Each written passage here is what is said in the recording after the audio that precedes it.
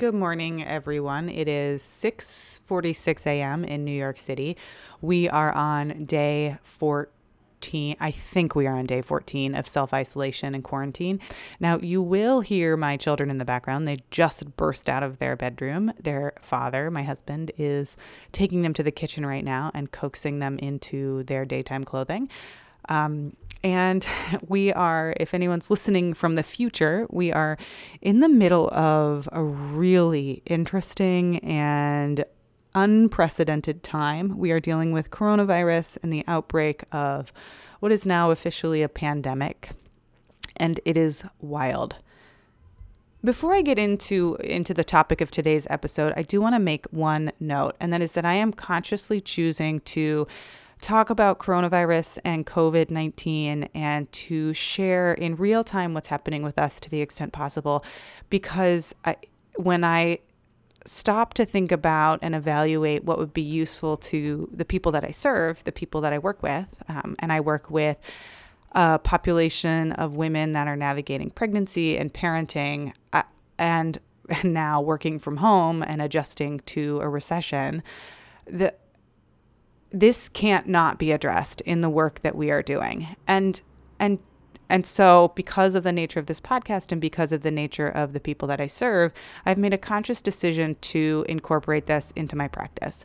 Now, this doesn't mean that I recommend that every business suddenly drop what they're doing and start completely shifting and upending what it is that you work on to address this situation, because this situation is going to be temporary.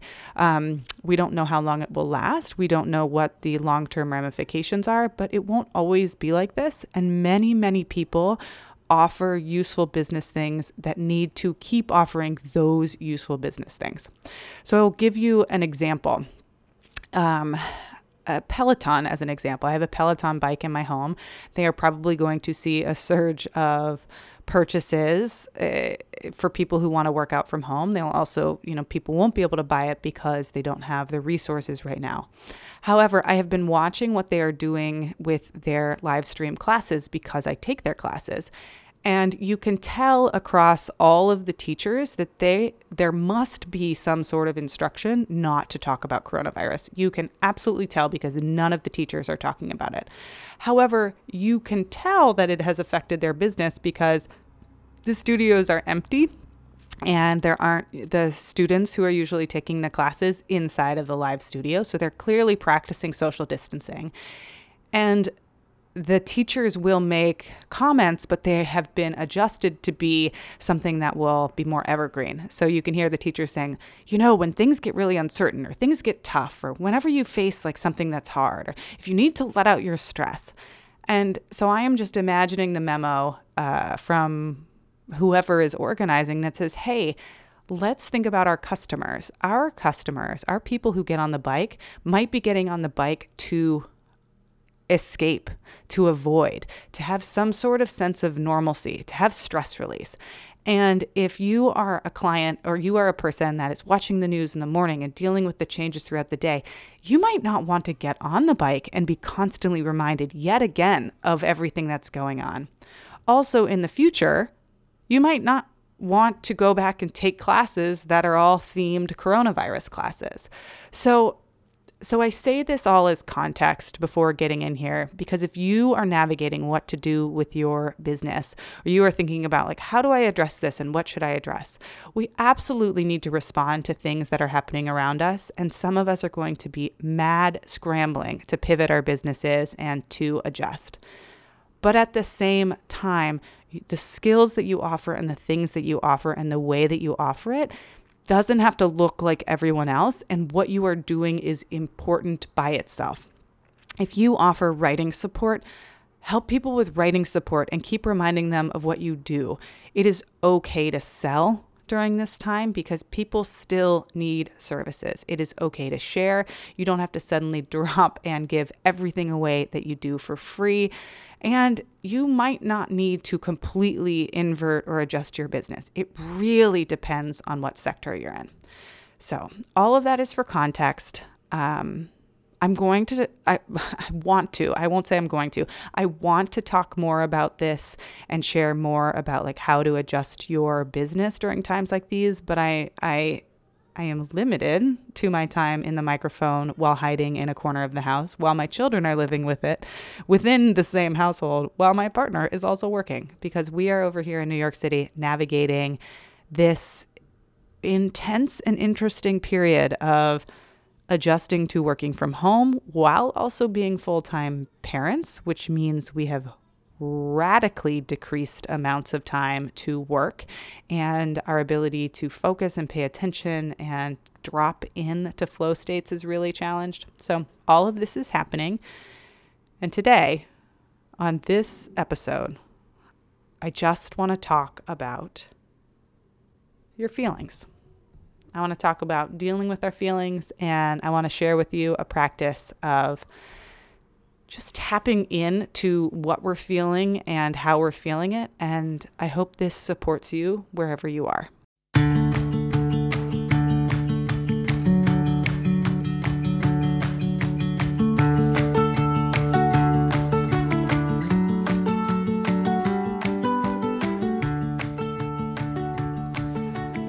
So today I want to talk about what happens in a stress response. So in your body, how your body reacts to stress, because what is happening right now worldwide is that we are all experiencing a significant increase in the amount of stress that we have. And there are predictable things that happen in our nervous system. So our bodies release stress hormones. Some of these are adrenaline, noradrenaline, cortisol, and these produce like certain predictable physiological changes that help us cope with threats or danger. So we are living in a heightened sense of danger. I mean, some of it is perceived and some of it is real, which means, to unpack that a little bit, our minds are constantly looking for danger because they're trying to constantly keep us safe. So even several months ago, many of us were living inside of a stress response because we're constantly aware of and alert for and looking for, well, what could go wrong and how could it go wrong? Even if those things that could go wrong are like tripping over the bed sheets, or they may seem inconsequential now, like, did I leave the lunch in the lunch bag?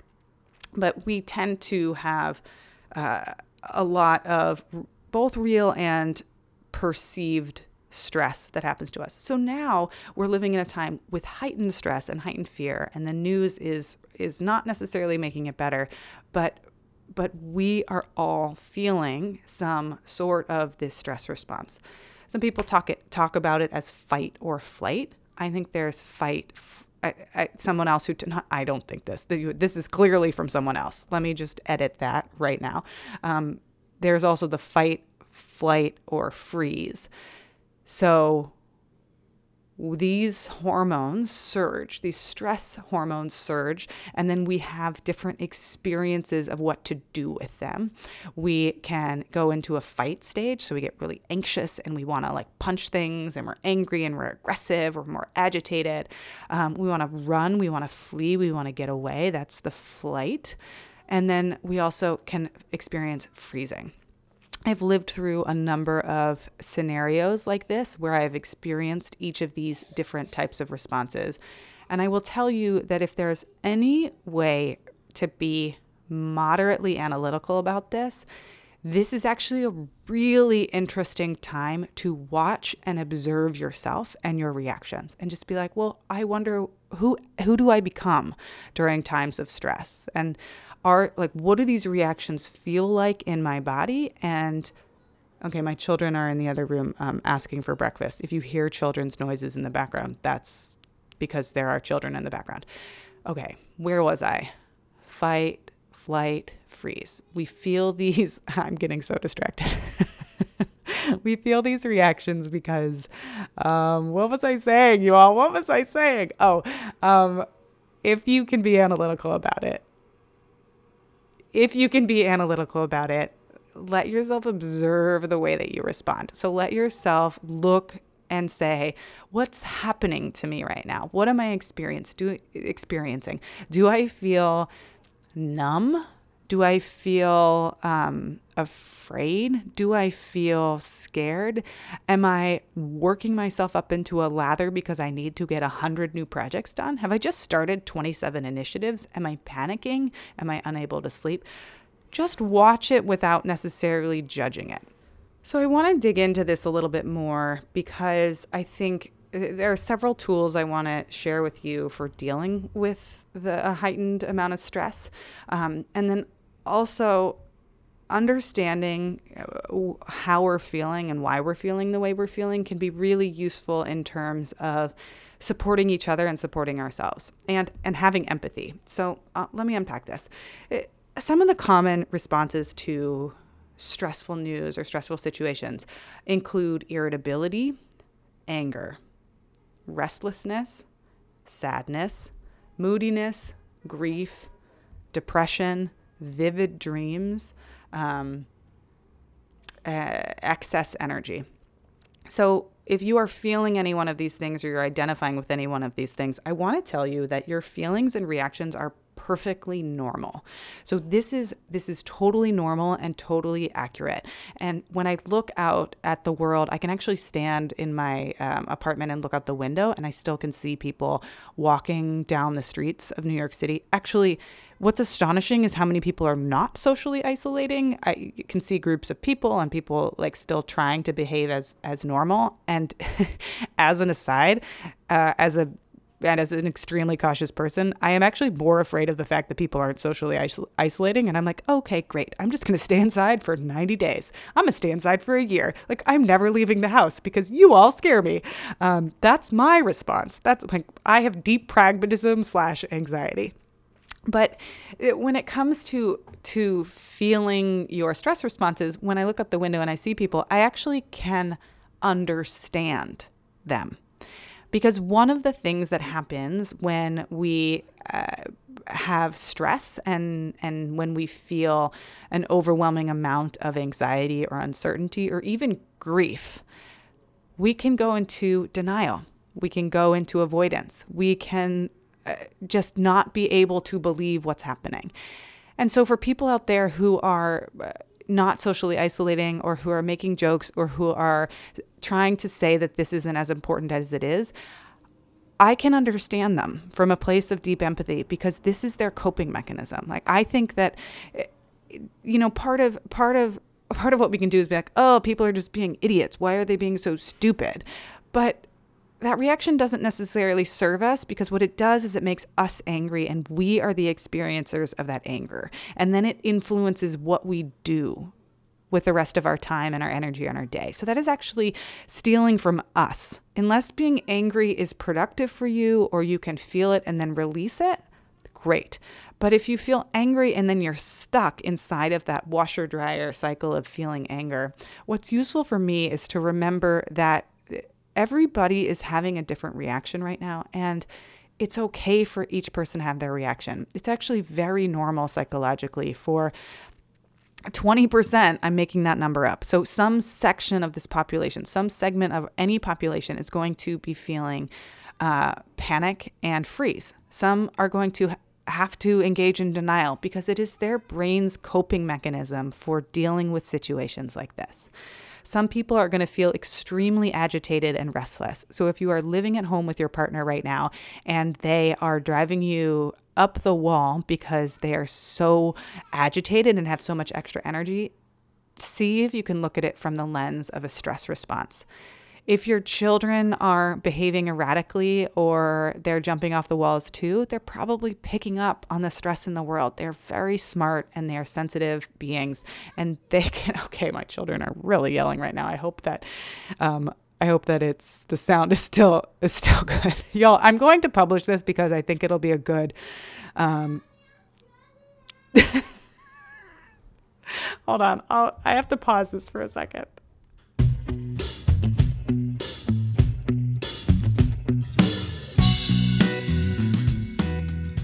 Okay, I'm back.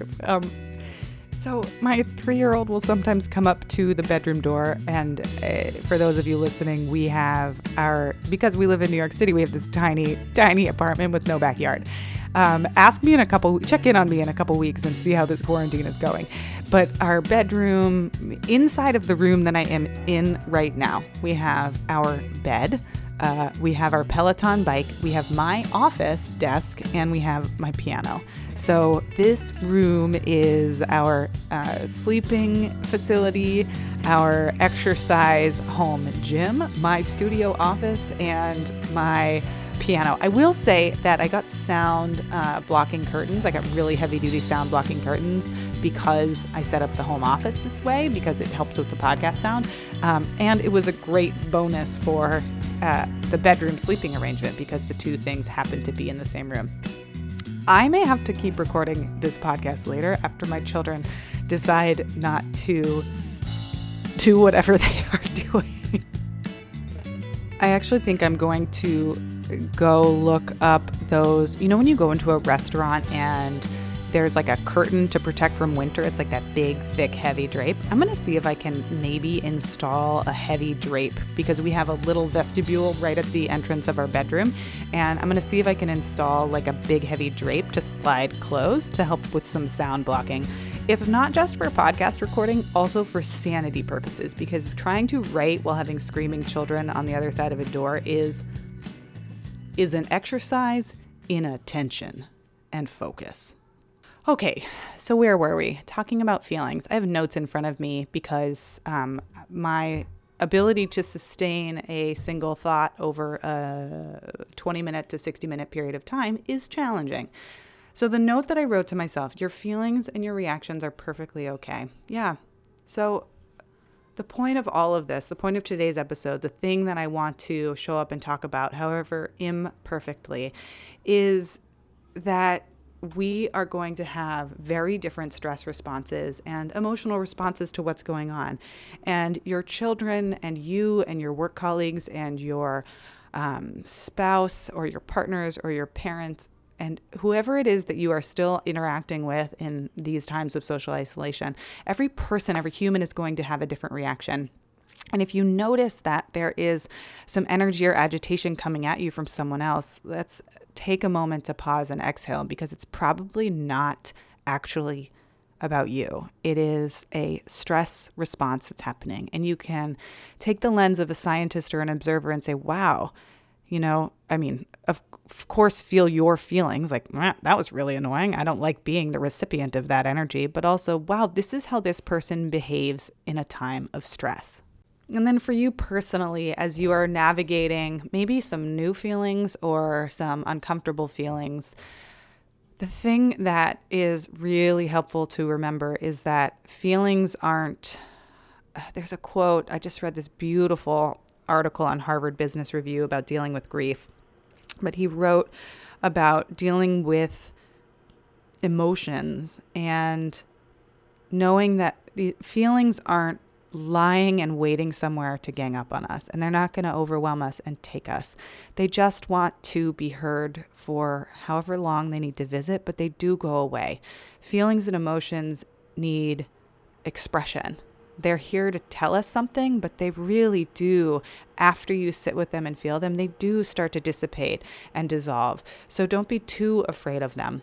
If you are trying to figure out what it is that you're feeling in the first place, there are a couple of practices that I recommend. The first is to drop into your body and ask yourself to identify the physical experience of your feeling, to describe it, to name it, to taste it. So when I get anxious, for example, I feel like the bottom of my stomach starts to feel a little acidic.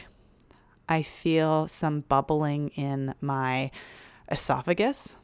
I feel fluttering in parts and tension in parts of my lower abdomen. And put a little more specifically, by fluttering and bubbling, I actually mean like I get loose poops. So when I get super anxious, I can feel like, oh my God, I have to go to the bathroom. And that's one of the physical responses that happens to me.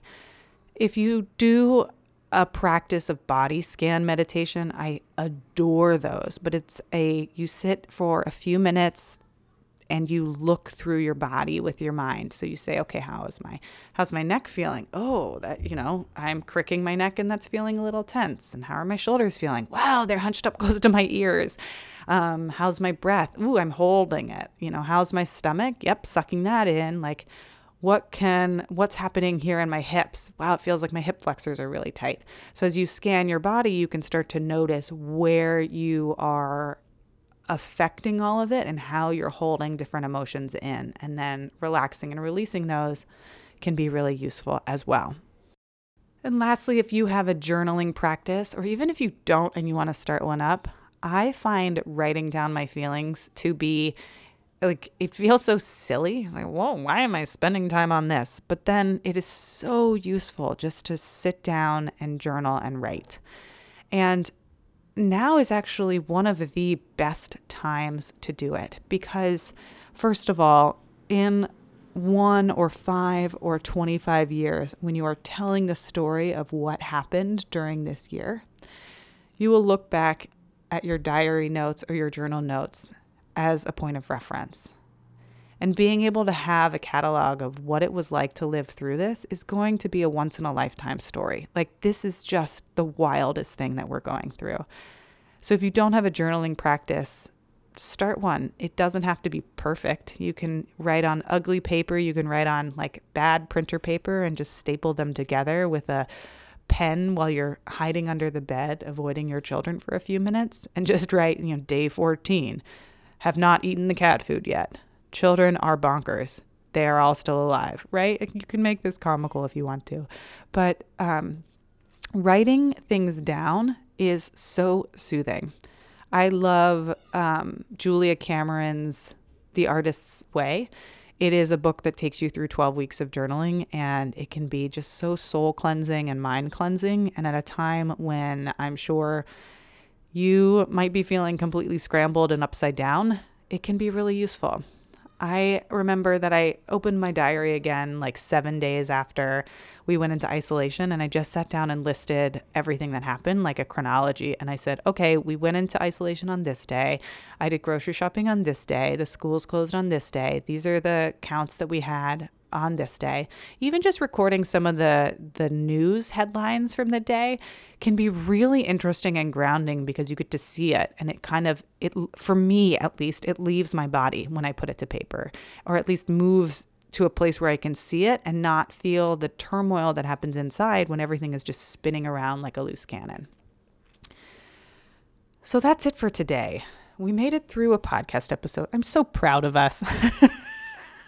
I am going to publish this.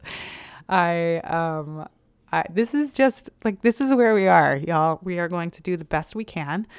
I wish you could see inside my studio right now because I took my microphone and I took these soft foam pads. You know how delivery boxes can sometimes have like styrofoam or foam pads?